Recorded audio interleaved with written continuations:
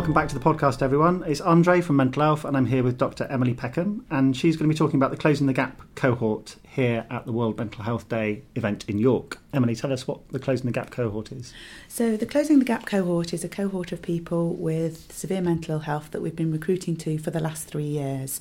So far we've recruited about 9,000 people to the cohort, and we've recruited people from both primary care and secondary care.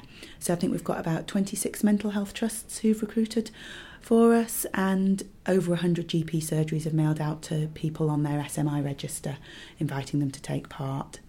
So we're really pleased that we've got such a large group of people.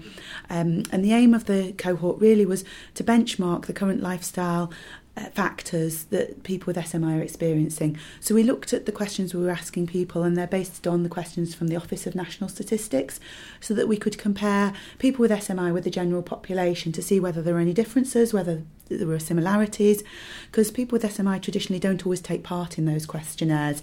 So we tried to make the questionnaire really simple and easy and quick for people to complete, so they'd be willing to take part in it, and also wanted to make the eligibility criteria really simple for clinicians to identify eligible people really easily, so there were no barriers to people taking part, so we could get as broad a range of people taking part as we possibly could.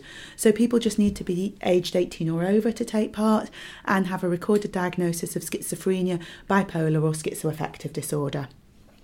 So we've spent the last 3 years recruiting people to take part. We've benchmarked the current lifestyle behaviours, but also what we wanted to do was create an opportunity for people to take part in further research. So we asked people, once they'd completed the survey, whether they'd be willing for us to contact them again and invite them to take part in research studies that they may be interested in doing, in taking part in. So this really worked really well for our Scimitar study, because in that study, if somebody said that they smoked and they wanted to do something about their smoking, cut down or quit, we then invited them to take part in the Scimitar study. So that's how we use the cohort to help invite people to other studies, because we found that with the Scimitar study, sometimes clinicians would say, well, there's nobody on my caseload who wants to do anything about their smoking, I've got nobody eligible. And we knew that that wasn't the case, and so it made it much easier to recruit people when we knew that somebody had told us already that they wanted to do something. It was harder for a clinician then to say, no, they don't want to, when somebody said to us, actually, I do want to do something. So we were really trying to break down the barriers for people to take part in research and make it more possible for people, because we think that, people should have the opportunity, and it should be their decision whether they take part. So doing so via this simple survey, we hope to make it more possible for people to engage in research. So some of just our key findings that we're just going to highlight today are that 42% of the people we questioned said that they smoked, which is quite a high percentage compared to in the region currently. It's about 14% of people who smoke, so that's much higher than average. But one thing we found that was really different in terms of people recruited from primary and secondary care is people were much less likely to smoke if they'd been recruited from primary care than if they'd been recruited from secondary care. And we don't know quite why that is. We've got some thoughts on that, but that is quite a significant difference, we felt. But what was really encouraging was that 3 out of 5 people who smoked said that they wanted to do something about their smoking. And if you ask the general population, do you want to do something about their smoking, then that would be a similar figure. So, that myth that people with SMI don't want to change their smoking behaviours is a myth. And I think that it's really important finding from our cohort that was the case. And especially it's such a large number of people, from 9,000 people, that's quite a high figure. Mm. And one of the other key findings is that I think it's over 40% of people said maintaining a healthy lifestyle is a top priority.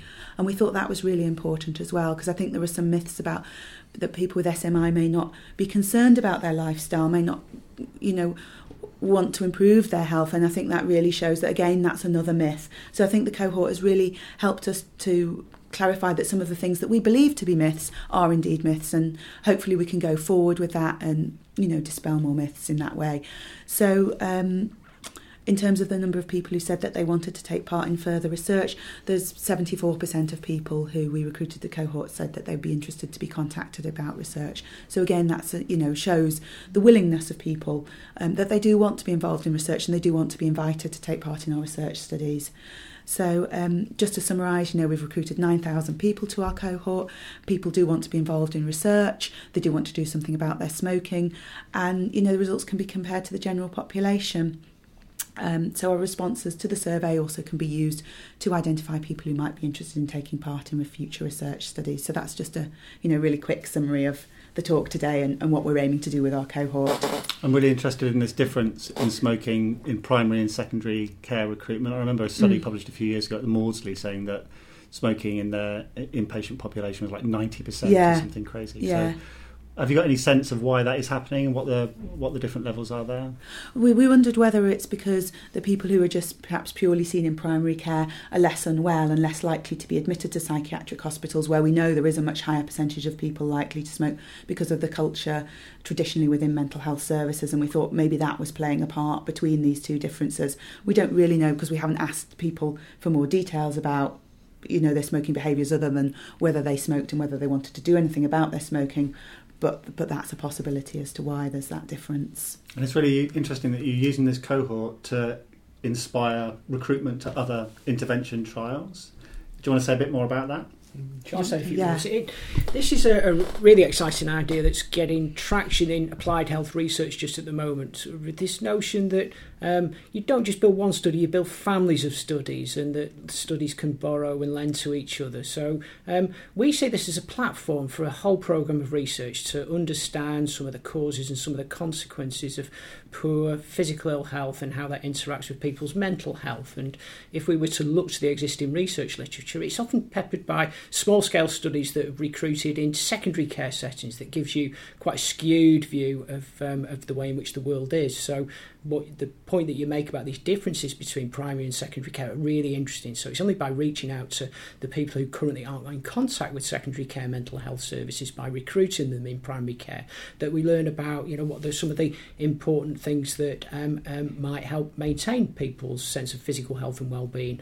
And that's a different section of the population. So we think it's really important that these people are given the opportunity to participate in research. So we've got this foundation upon which we hope to build a whole programme of research to help us understand the causes and consequences of health inequalities for this section of the population. So we do that in lots of ways. So we've got this big observational study. It allows us to do surveys, see how common things are, how common some behaviours are, how common some beliefs are. But also it gives us the opportunity to not just observe things, but also to give people the opportunity to participate in important clinical trials, so interventional type research. And traditionally it's really difficult to recruit people to trials because the way in which the NHS is set up, it puts barriers in place to prevent people getting involved in trials that they'd be genuinely interested in. So by setting up this cohort, it enables us to go straight to people and ask them if they're interested in participating in new research that would be of interest to them. And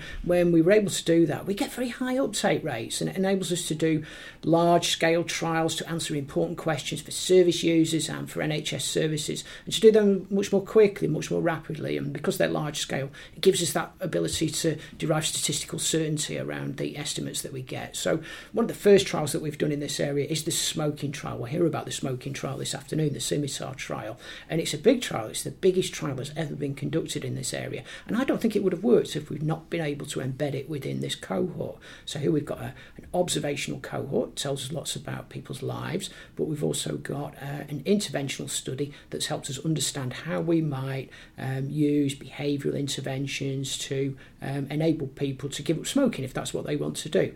And we've got some concrete results that show that by engaging in interventions that have been specifically designed for people with severe mental ill health, you double your chances of successfully quitting. So the downstream benefits of that are substantial. So we were only able to do that trial because we put these building blocks in place. So the Closing the Gap cohort underpins this trial, but we hope it will underpin many other trials and other types of research as well. So qualitative research, people might be interested in talking in some detail or depth about the nature of their problems. So we're at the beginning of a journey, and we think it's a really exciting project, and we've got really positive feedback. We've got a user-led group that help us think about the questions that are important, the design of the questionnaires, and so with this the direction of travel. Yeah, no. As a mental health nurse, I really am interested in what you were saying about the kind of disparity between what clinicians are saying and people actually wanting to participate in the research, and also the assumption that the rates in the general population around people wanting to give up smoking are different and that actually they're not, and I think that possibly links to some sort of deeper issues around othering people as well in clinical practice. And I think the wellbeing aspect's really important as well, because I used to manage a rehab and recovery unit in a village, and people with severe mental illness were trying to access local sort of exercise classes that were going on in the local community, and what was more of a barrier for them was the way that they felt stigmatised and excluded from those groups. And I think it probably points towards, you know, deeper issues. And I think given that we've got an NHS plan that's focused on communities and you know, asset-based approaches, that there's something in that around how we work differently, because clearly there's an inequality. People can't necessarily afford to go to expensive gyms, but we need to look at what other facilities and things that we can put in place for people. So yeah. Great work. Thanks for sharing it with us. Closing the Gap cohort and the Closing the Gap network, which is the wider mental health research network, is on Twitter, CTG Network UK. Follow these people and get involved.